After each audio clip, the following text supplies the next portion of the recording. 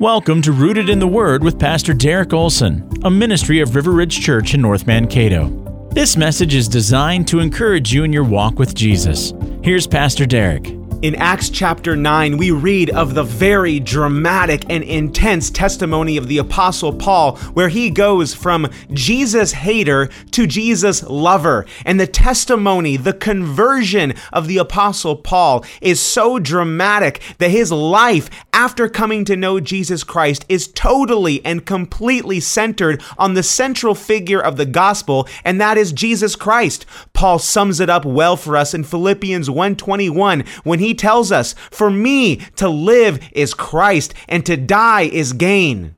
You see, the example of the Apostle Paul ought to leave you and I motivated to do heart recalibration, where we recognize that oftentimes in our Christian lives, we are prone to wander. You see, friends, it is so easy for you and I to allow lesser things to become central in our lives. It could be the pursuit of friends or increasing comfort or a bigger bank account. And what we find when these things become central in our lives is that we're ultimately left disappointed. This is because everything other than Jesus leads to satisfaction that is fleeting or even momentary. Now, this actually reminds me of the lie of the Garden of Eden found in Genesis chapter 3. So God had created Adam and Eve in his own image and had given them all things that were very good. But the evil one came to Eve with lies to entice and cast doubt on God's good gifts. He came with questions like, did God really say this? God is just trying to keep good things from you. Don't you realize that?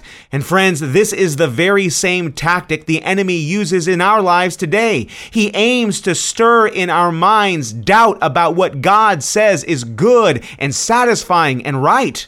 And one of the clear ways that the enemy tries to cast doubt in the Christian is in regard to unity. In other words, the enemy would love to have us believe that we're better off on our own. And it doesn't help that our culture can tend to be highly individualistic. But here's the thing, the Bible knows nothing of individualism. You see, God's word propels us to resist individualism and embrace Christian community.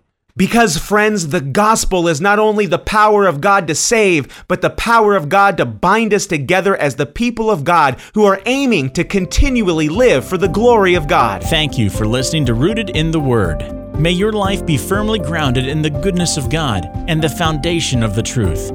Find out more at riverridgecato.org.